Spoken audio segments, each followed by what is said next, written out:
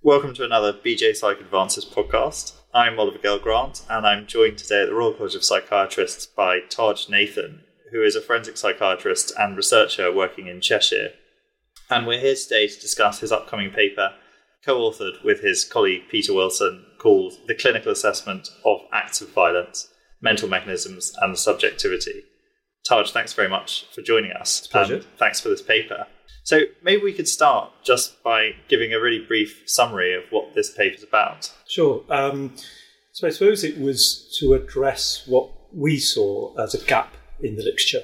So it brings together the empirical evidence base. So we are drawing on the evidence relating to the processes underpinning violence, but it's to try to make it clinically relevant. And to make it clinically relevant, we're focusing on the patient's subjectivity. And we're interested in subjectivity, and by subjectivity I mean the patient's experience. It's as straightforward as that. We're interested in subjectivity because that's the primary medium by which we engage with a patient. We talk to a patient, they talk to us. But we, as far as we knew, there hadn't been a paper like this which had distilled the evidence base as it is. So there's a huge evidence base about the etiology of violence, and that's largely neurobiological, but it's not all neurobiological. We want to distill it in a way that would make sense to a clinician. So a clinician who is who's meeting with a patient who's trying to understand with that patient previous acts of violence or future acts of violence. And I suppose the other point is it's also to try and address what we've called in the paper the factor-based approach to risk assessment. And this isn't all about risk assessment. We do think this framework informs risk assessment. And the factor-based approach is important. We identify factors that are associated with the likelihood of future violence. But that in itself doesn't give us answers to understand the individual's behaviour, their actions and their experiences behind the behaviour, or to understand in what circumstances in the future that they may act in an aggressive or violent way. So if I've understood this correctly, most of the sort of clinically used methods or formal questionnaires for thinking about violence and for documenting risk assessment, you'd consider factor-based. Is that right? I think so. So more recently, for example, a commonly used risk assessment in forensic services is the HCR20. The most recent iteration, the third version of that, has introduced formulation, and I think that's seen as that's welcome amongst clinicians. So that's a new development. So I think a lot of the risk assessment approaches, whether that's risk of harm to others or risk of harm to self, and I should have said this at the outset, that we were very keen to emphasise the vast majority of people who suffer mental health problems don't present a risk. They don't present a risk to others, they don't present a risk to themselves. But those who do, we need to try and understand that behaviour and that likelihood. So the factor-based approach has been the predominant approach for risk assessment. Formulation has been introduced, but even within, for example, something like the new version of the HCR20, there's not a way necessarily within that process of pulling together the factors to provide an explanation, to provide an understanding. And I think that's what we hope this paper would do or assist in doing in relation to future violence. And so maybe to help people understand exactly what we're meaning when we say factor-based. Yes. In the paper, you'll give some vignettes that are sort of examples of violence. So maybe I'll just read this first one out, which is an example of sexual violence. Yes. So it says A is a 25-year-old male who in the early hours of the morning was walking home from a night out with his friends when he saw an adult female ahead of him walking alone. He caught up with the woman and physically assaulted and attempted to rape her. He fled when he heard calls from a window overlooking the alley where the offence took place. He admitted to a history of voyeurism, but did not have any previous convictions. So if we stop there, what would the sort of factors, if we take a factor-based approach to trying to understand that situation? So we would start with looking, and there isn't enough detail to identify the common factors in that vignette for reasons of space within the paper, but we might be interested in, is there a history of substance misuse? So generally the empirical literature tells us that substance misuse is associated with the risk of sexual violence. Now, again, most people who have problems with substance misuse don't commit acts of sexual violence and never will, but that's a risk factor. The fact in this vignette that you've referred to there's a history of voyeurism, so there's a history of sexual offending, so non-contact sexual offending. Again, we know that not all individuals who have a history of non-contact sexual offending will go on to commit contact sexual offending, but there's an increased risk, as illustrated by this vignette. So the factor-based approach would say, well, we know that there is, if there is a history of substance misuse, we know that that's relevant, so we need to pay attention to that. If there is a history of previous sexual offending, then that's relevant because we know that's associated with a risk, so we need to pay attention to that. And there's, there may be a whole list of factors that we identify, but the factor-based approach sort of leaves it at that and doesn't necessarily tell us. So it says, well, the group-level empirical literature tells us that there is an association. So we might say we pull together those factors, and we might say, on the basis of looking at those factors and comparing this individual to a group of people who have been studied and followed up, we might say that there is, for example, and I'm plucking a figure out of the sky completely arbitrarily, but there might be a 30% risk of future offending. It doesn't tell us whether this individual is in the 30 out of 100 who go on and offend, or the 70 out of 100 who don't. So there's actually a higher risk that he doesn't offend, even though he's a higher risk offender. So the factor-based approach tells us where someone sits in a group, but in itself doesn't help us with the individual. And again, what we're concerned about is something that is unique about the individual, and partly that's their subjectivity. We need to take account of those factors because it may be, coming back to the point about substance misuse, we know there's an association between substance misuse and sexual offending. We also know between substance misuse and violent offending. But it may be in this case that it's not relevant. So although the group level data says there is an association, we may find in this particular case, we have looked back at previous incidents, we see that actually in this case substance misuse isn't a particularly important factor that we need to pay attention to. So in this approach that we're advocating in the paper, what we're saying is pay attention to the factors, but you've got to bring them together in some way. And formulation is a way, and that's that's not a new thing that we're presenting here. Formulation is accepted as a way of bringing together information to provide understanding. But the key thing I think that we're presenting here, over and above a lot of the other literature, is we're talking about the mental mechanisms. So what accounts for the relationship between a factor? So if in this case there is a history of sexually deviant fantasies, which are previously manifest in the voyeurism and are currently manifest or more recently manifest in the index offence, what we want to try and understand is, well, what are the mental mechanisms that account for that, for those deviant sexual interests, and how do those deviant sexual interests, how may they be manifest in offending behaviour, which the factor-based approach doesn't take us to. So if you were thinking about that same vignette, and I know there's not much detail, but if you were thinking about a vignette similar to that one in a formulation-based approach, then you might think about things like the individual person's history and specific things that are relating from what the individual's done before to now.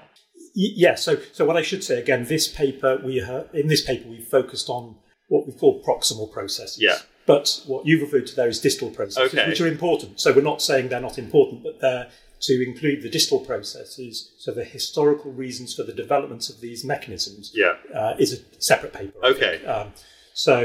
But for example, what we know in terms of the factor literature, that perpetration of sexual offending is a risk factor for future sexual offending.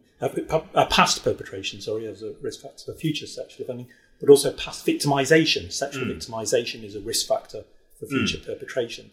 So we may be interested, and I would be interested in clinical practice, in what the process is that accounts for that association. We're not talking about the connection between distal factors. So what we would be interested here, the formulation-based approach involving subjectivity and mental mechanisms we would be interested, and it's referred to in the vignette. In this case, the individual may anticipate achieved sexual arousal through witnessing the suffering of the victim. So that is a particular process. Now, that doesn't apply in all cases of sexual offending, but that's a very important process. Now, there may be a distal cause for that. We would be interested in that. This paper is saying, let's be interested as clinicians in our discussions with the patients on those processes, because that connects their experience and their view of the world and the way they experience the other people in the world particularly, and their offending behaviour. So in the paper you break down the formulation-based framework Yes. into individual steps or individual factors, Yes. maybe I should say. Maybe not the word factors. Yes. So there's sort of cause, reasons, Yes. intention, motivation, function, rationalization, and then justification. Yes. So maybe we could just talk through those and how you might think about those practically and clinically. So the idea of that part of the paper was that those are terms that are used. So I think in the paper we've referred to explanatory narratives, and that's sort of technical way of saying someone might give an explanation and they give an account of what's happened, and that may be the clinician giving their account of what the individual has done, or it may be the individual themselves giving an account. If we listen to those accounts, people will say, well, the reason I did that was this, the cause of it was that the clinician, the patient may be less likely to refer to function, but we refer to function and motivation. And the reason for this bit of the paper was sometimes we're a bit sloppy in the way that we use those terms. And if we pay more attention to the meaning of those terms, then it's, as clinicians, then we get more interested in the actual real subjectivity. So, for example, this difference between cause and reason. So the cause is something that brings about the action. So it's something that drives the action. I'm hesitating using the word drive because there's a psychological meaning to that, but I'm talking just in physical terms, drives the action. The reason is why the action was brought about. So, but sometimes cause and reason are used together. And all we're saying is that if clinicians take care and think about these terms, then they become more interested in the detail of the subjectivity. So rather than saying, well, we just need to find the motivation or we just need to find the intention, if we understand the difference from a subjective perspective between cause, reason, intention, motivation, function, then we start to, it motivates us to get into the detail of the subjectivity. So we may say, well, we think we've found the reason. And so we think we found the reason for this behaviour, this violent behaviour. And then we may think, oh, so that's what we need to do. We've sorted it out. But then you might say, well, does that cover the motivation and does that cover the cause? And how do we take account of the rationalisation, if there is rationalisation? So I suppose that part of the paper was an introduction to say, let's pay attention to these words that we commonly use, that we take for granted, that actually have very specific meaning. Yes. So then you go on in the paper to talk about explanatory models of aggression. Yes. And the explanatory model of aggression that you've discussed here is broken down to these different subsections, maybe. Something I wasn't quite clear on is this your own sort of breakdown into the trigger, attention, meaning, preparedness, evaluation, inhibition or activation, and then action? Yes. Is that new, or is this something else? No. So I don't think we can take credit for that. So that's it probably isn't described in the same way elsewhere, but it's not new. So what we've done is we've looked at particularly the literature examining the psychological correlates of behaviour. So not within a clinical population. Largely this literature is, for all of us, what is happening both neurobiologically and psychologically when we prepare for an action and we act. So we've borrowed the frameworks from those models, which are underpinned by significant empirical support. But what we have done is I think we've borrowed different terms from different models because they make more sense to the clinician. So the overall framework, that sort of disaggregation of our internal experience and our subjectivity for when we act, the overall framework is supported by the evidence and is borrowed from models that exist. We've set that out in a way that we would argue makes sense to clinicians undertaking these sorts of assessments. And so clinically, if this kind of framework was to be used, I suppose one thing about it that I struggle to understand maybe is that, as far as I can see, you would need a violent act to have occurred to start to think about it. Is that the case? Yeah, I think mostly it is. I mean, and I think that's the primary purpose of this framework. The primary purpose is to guide the clinician, and as I say, the individual, the patient, in attempts to explore their sort of mind state associated with that action. So as you say, has there been an action? It can be used if, for example, a clinician is asked to undertake an assessment for someone who has ruminations about aggression, but hasn't actually been aggressive. So it can be used to explore, so if we break the sequence of subjectivity into these steps, so the trigger, the attention, the meaning, preparedness, activation, and action.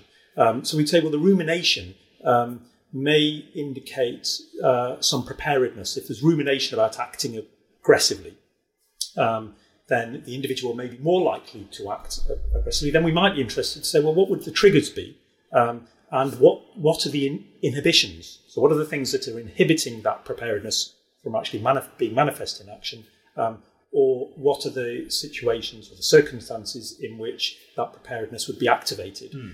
So I would agree with you that I think it is primarily where there is an action, but I think the framework could be used if there are some concerns that there may be an action. But I don't think it's useful if there's no concern about the potential for violence. Yes. Then there is. So I suppose you said it's not really strictly something to be used for stratifying patients into different risk categories. It's not, absolutely not. But more as a way of either helping the clinicians or the patients think about what the triggers behind their violence might be. Yes. And I suppose the purpose of that would be that might inform some future therapeutic work or might help people to try and help the patient avoid that situation. Well, so firstly, I think that my clinical experience is that where we show a genuine interest in the patient's subjectivity, that helps establish the therapeutic relationship. So just that genuine interest. So rather than coming along and saying, okay, well, we have our own model, and we're just going to apply it to. So for this type of aggression, we have a model, and we're going to apply that explanatory model to this type of aggression. What we're going to say is, well, look, we understand the mind in this way, and we're interested in you filling out the detail in that sort of in that assessment process, so that the first, hopefully, the first objective is that it demonstrates that we are truly interested in the patient's experience, and I think that that we should demonstrate that not just in assessing violence, we should demonstrate that across clinical practice. But then to come to your point about guiding management, guiding intervention, yes. So the example I gave before, if it turns out that through entering into discussions about the subjectivity of previous violence, that it turns out that alcohol, although there is alcohol abuse, it's not actually relevant in this case. We might offer the patient opportunities to address that, but we don't think that's a key target or a key need that should be addressed to reduce the risk of violence. Yes. In the sexual offending case, if the particular type of sexual deviance is that the individual feels heightened sexual arousal when witnessing the suffering or anticipating the suffering of the victim, well, that's clearly an area that needs to be addressed. Yes. But we shouldn't make assumptions about that. We should try and find the evidence. And I suppose we would argue that find the evidence for that subjective experience on the basis of this sort of framework.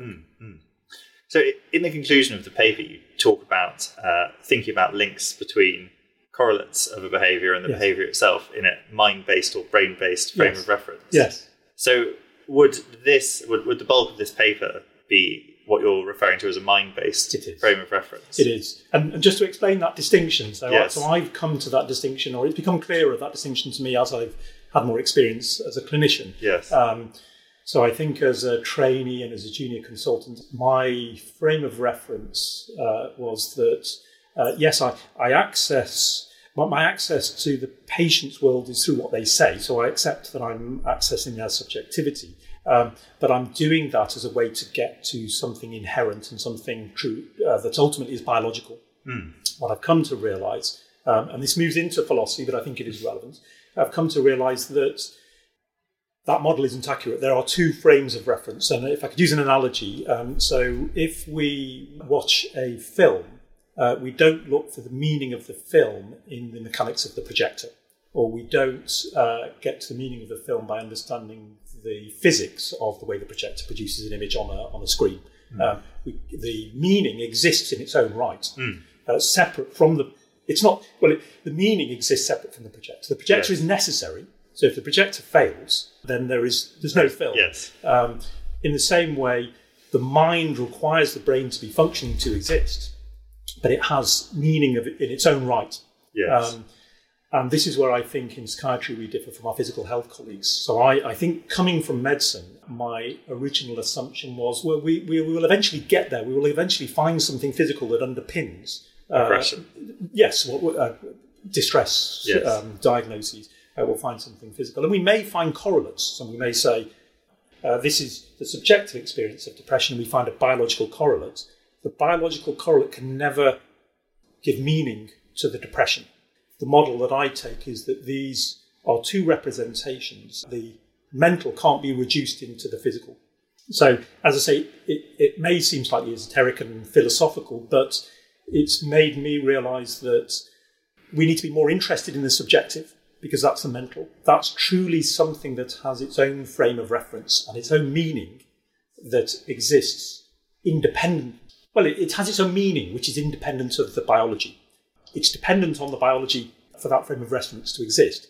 But it's as with the analogy of the film, the meaning of the film, our interest in the film exists separate to any understanding. We don't need to understand the projector to understand the meaning of the film. Yeah. And I suppose the extension of this then is, and this is an area that I've got interested in, both in relation to violence, but also in psychosis. And I should say that Pete Wilson, who's a trainee working with me on this, hopes to explore this more in psychosis. So his intention is to study this idea of the subjectivity,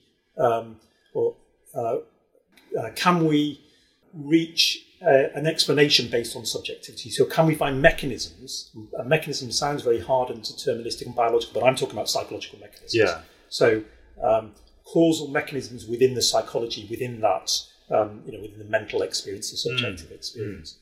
So I suppose that's why we said, well, it depends on which frame of reference you take. But either way, I think after that point, we've said either way, our access to the patient's experiences through their that's the only way, through their subjectivity. We have no other access. So an example, so it's not to disregard the biology, the neurobiology.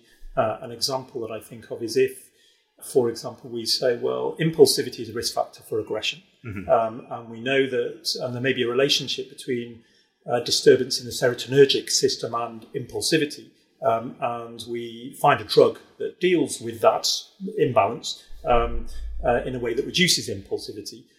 We still have to identify the impulsivity, and impulsivity is part of its definition relies on subjectivity. You can't truly understand whether something's impulsive by just looking at behaviour. You can try and make an assumption, was that impulsive? But you may get it wrong, and as a clinician looking at behaviour, we may say something's impulsive when there was preparation and there was planning. So I suppose what I'm arguing is that it's all about subjectivity. Neurobiology is important, but it has to. We can study subjectivity alone, or we can, if we're studying neurobiology, we also need to study subjectivity. So I suppose that's an interesting way of thinking about I suppose things more broadly than just violence and aggression. Absolutely. I suppose the whole of psychiatry in a way. And that's the position I've come to. Yes. I think that whereas, as I say, early in my training and as a junior consultant, I saw my sort of role was to identify something that equated to something biological. And as I say, it's not that I've come to downplay the role of the biology, but it's that's not what it's all about. And this is where we differ, as I said before, from our physical health colleagues.